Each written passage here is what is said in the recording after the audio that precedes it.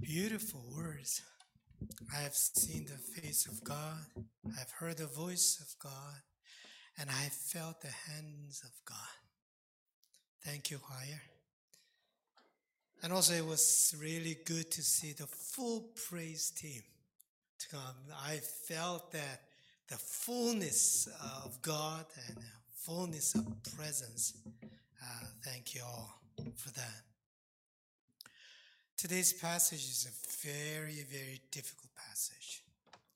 It's not about logically understanding what he's saying, but it's difficult to understand the reality of what this passage is talking about. The reality we are living. What message is there?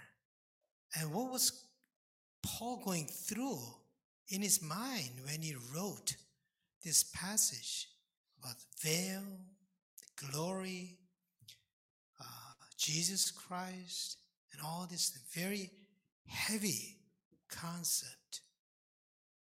And with you today, I'd like to talk about the glory of God. I mean, that itself is very heavy. What does that mean in a practical term or real terms? In our reality, what does that mean? We all need the glory of God. The question is, what is the glory of God? We hear it all the time. We use it quite often, and yet it is really hard to put it into words or define it. If somebody asks me, it's hard to explain what it is. It is one of those words that we experience all the time and yet hard to say exactly what it is. It's like beauty or love and so on. I mean, we know what beauty is, and we know what beauty is not, but what non-beauty is. We know what love is, and we know what love is not. But it's hard to really say in few words, to say that this is love, this is beauty, and in the same way, this is the glory of God. It is hard to say that. Maybe it is the kind of reality that is too big to describe it in a few words. Maybe so big that it's hard to describe it with our words. The psalmist said, the heavens are telling the glory of God, and the firmament proclaims his handiwork. From this poetic imagination of the psalmist, I get a glimpse of what the glory of God is. Manifestation of God. That is the glory of God. Manifestation of God. That is the glory of God.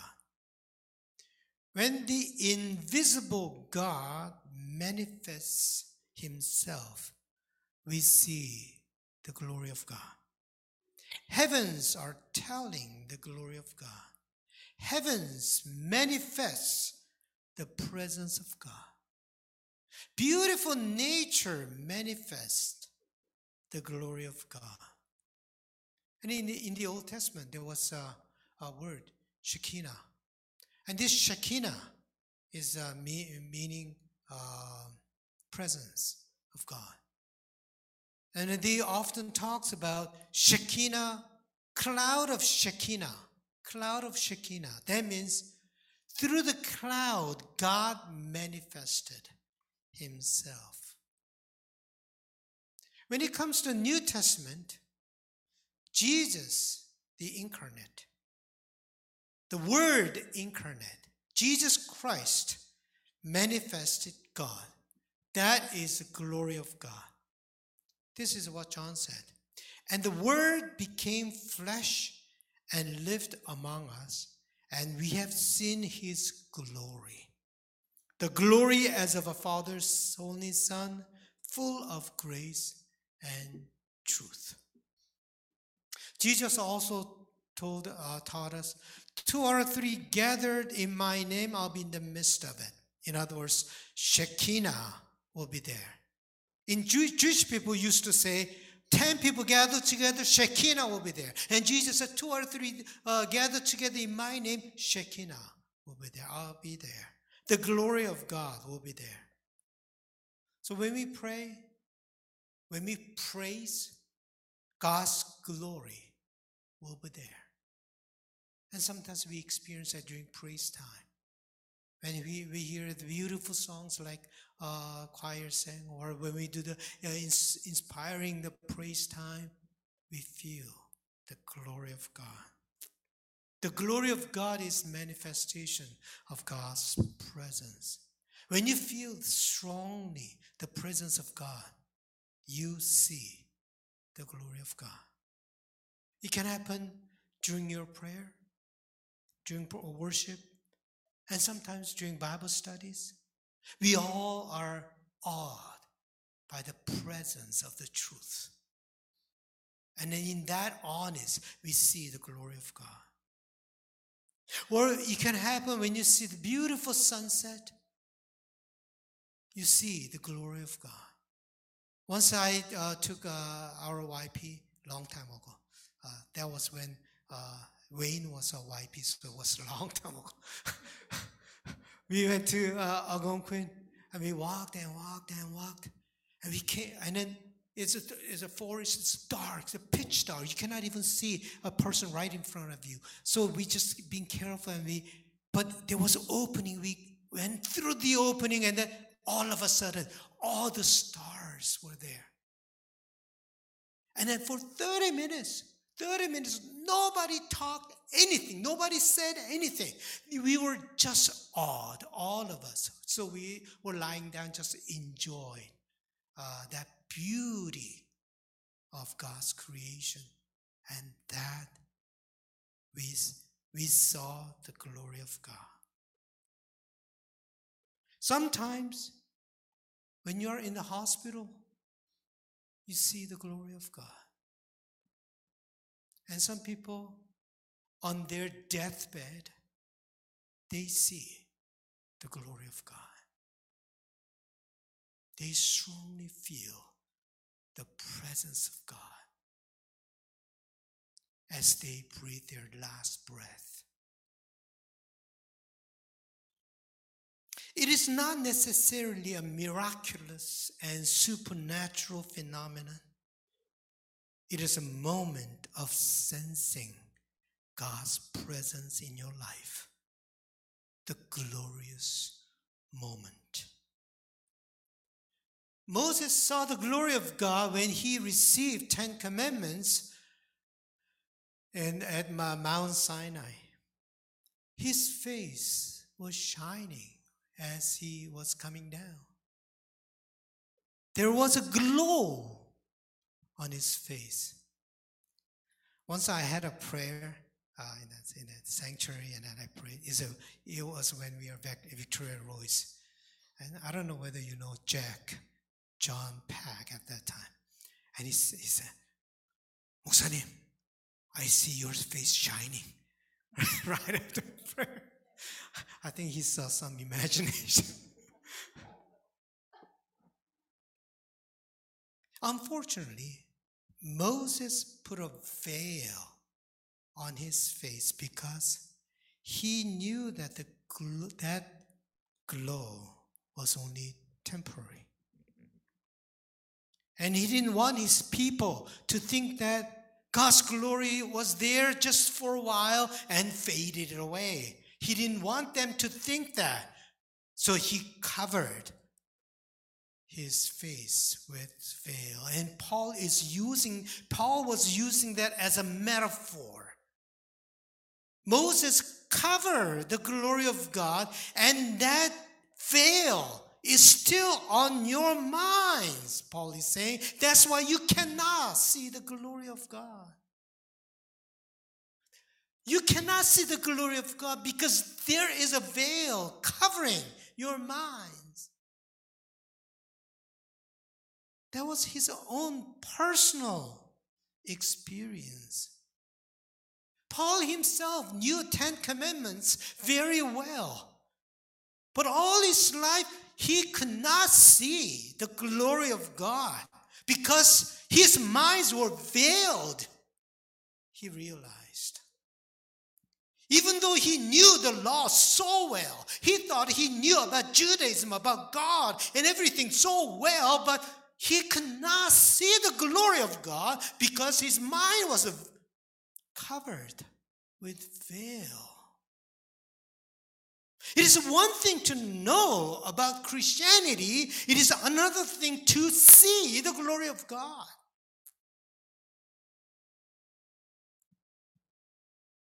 Do you remember how Paul was converted? This is how Luke recorded Paul's conversion. Saul got up from the ground, and though his eyes were open, he could see nothing. This was right after he met Christ. Even though he opened his eyes, he could see nothing. That was a condition. He realized that was his condition. He was blind. He had eyes to see, but he could see nothing. So they led him by the hand and brought him into Damascus. For 3 days he was without sight and neither ate nor drank. So the Spirit called Ananias.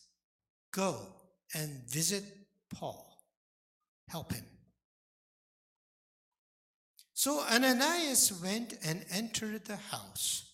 He laid his hands on Saul and said, Brother Saul, the Lord Jesus, who appeared to you on your way here, has sent me so that you may regain your sight and be filled with the Holy Spirit. And immediately something like scales fell from his eyes, and his sight was restored. Something like scales fell from his eyes, and he was able to see. His sight was restored. That was what he experienced.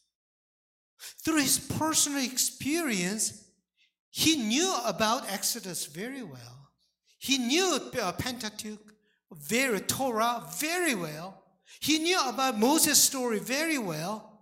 And then through his own personal experience, he reinterpreted what was going on in Exodus.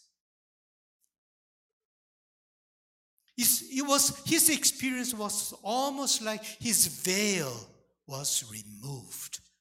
And now he could see. He was able to see the glory of God. Seeing the glory of God is the work of the Spirit. He realized, not the law. Just because you know the law, not just because you know about Christianity very well, that doesn't mean that we see the glory of God. That's why St. Paul said, for the letter kills, but the Spirit gives life. Letter kills. The letter is the law written on stone tablets. Letter kills, but the Spirit gives life.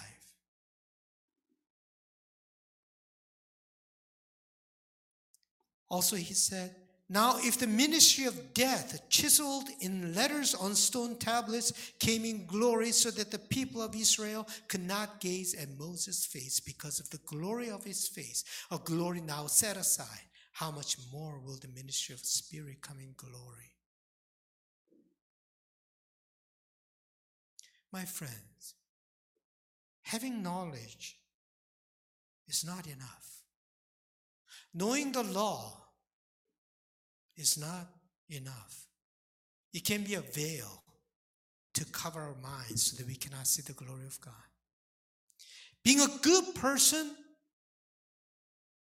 is not just about being a Christian. Being a Christian is not just being a good person. Being a good person is not enough.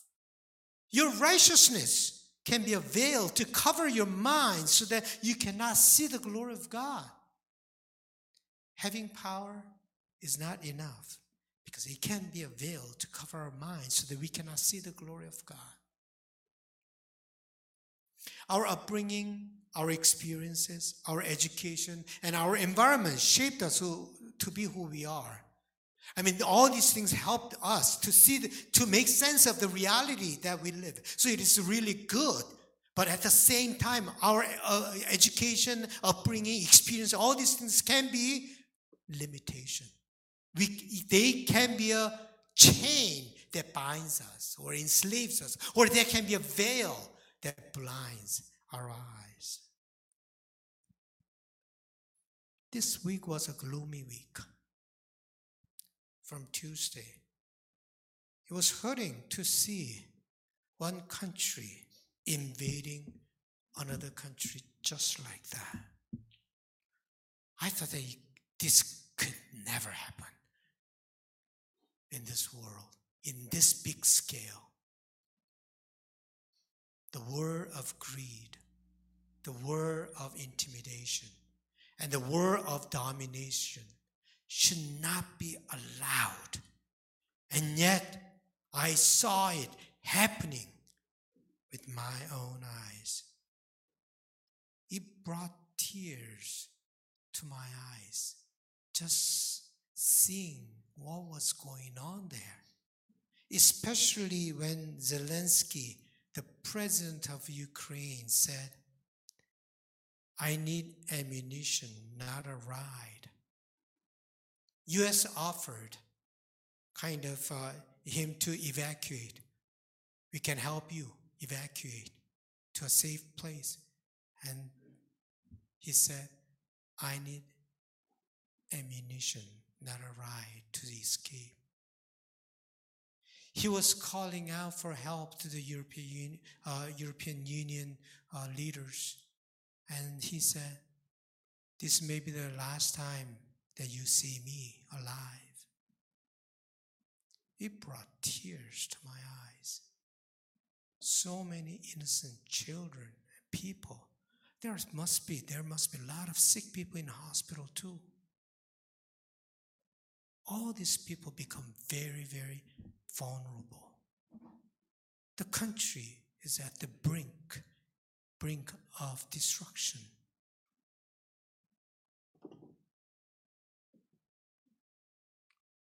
Korea experienced twice of this kind of invasion.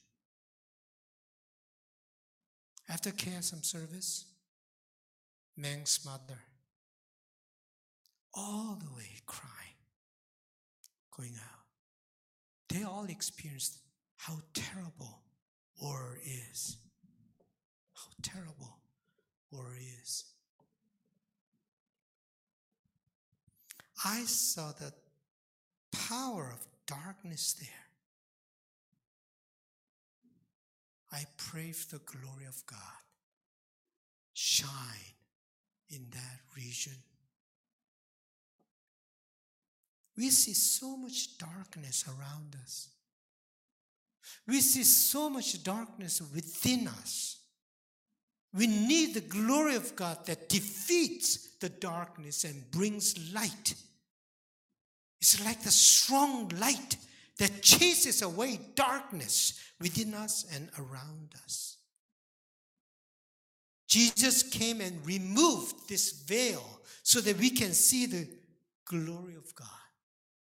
And all of us with unveiled faces, seeing the glory of the Lord as though reflected in a mirror, are being transformed into the same image from one degree of glory to another. For this comes from the Lord. Moses saw the glory of God only briefly, but through Jesus, we are transformed and we see the glory that is eternal. We see the glory of God. We need the glory of God to fight against the evil, to fight against darkness we face in life. When the glory of God fills our heart, we'll get confidence and we'll get strength. And Paul talks about this glory of God in whole chapter 3 and chapter 4. And this is what Paul said. For it is the God who said, let light shine out of darkness. That's a creation. Let the God who said, let light shine out of darkness, who has shown in our hearts to give the light of the knowledge of the glory of God in the face of Jesus Christ. That God gave us the glory of God. And he continued, but we have this treasure. That treasure is the knowledge of the glory of God in clay jars, so that it may be made clear that this extraordinary power belongs to God and does not come from us. And then he continued. Finally, he concluded in this way. When we have the glory of God, we are afflicted in every way, but not crushed. Perplexed but not driven to despair, persecuted but not forsaken, struck down but not destroyed, always carrying in the body the death of Jesus, so that the life of Jesus may also be made visible in our bodies. When we have the glory of God, we'll never be destroyed. We'll never be destroyed. We'll have confidence and strength when we have the glory of God. That's what the glory of God does in our lives. We now live with strength and confidence, experience God's glory every day. Even in the darkness, we see the light. Even in despair, we see hope. It is the Spirit who shines the glory of God in our lives. So when there is a Spirit, there is a freedom. Freedom from timidity, fear, and darkness. We are not bound anymore. Your life will have a glow. Jesus said, you're the light of the world. You are the light of the world. When there is a glory of God shining through your life, you are the light of the world. And you will shine the world of darkness with your glory, with God's glory.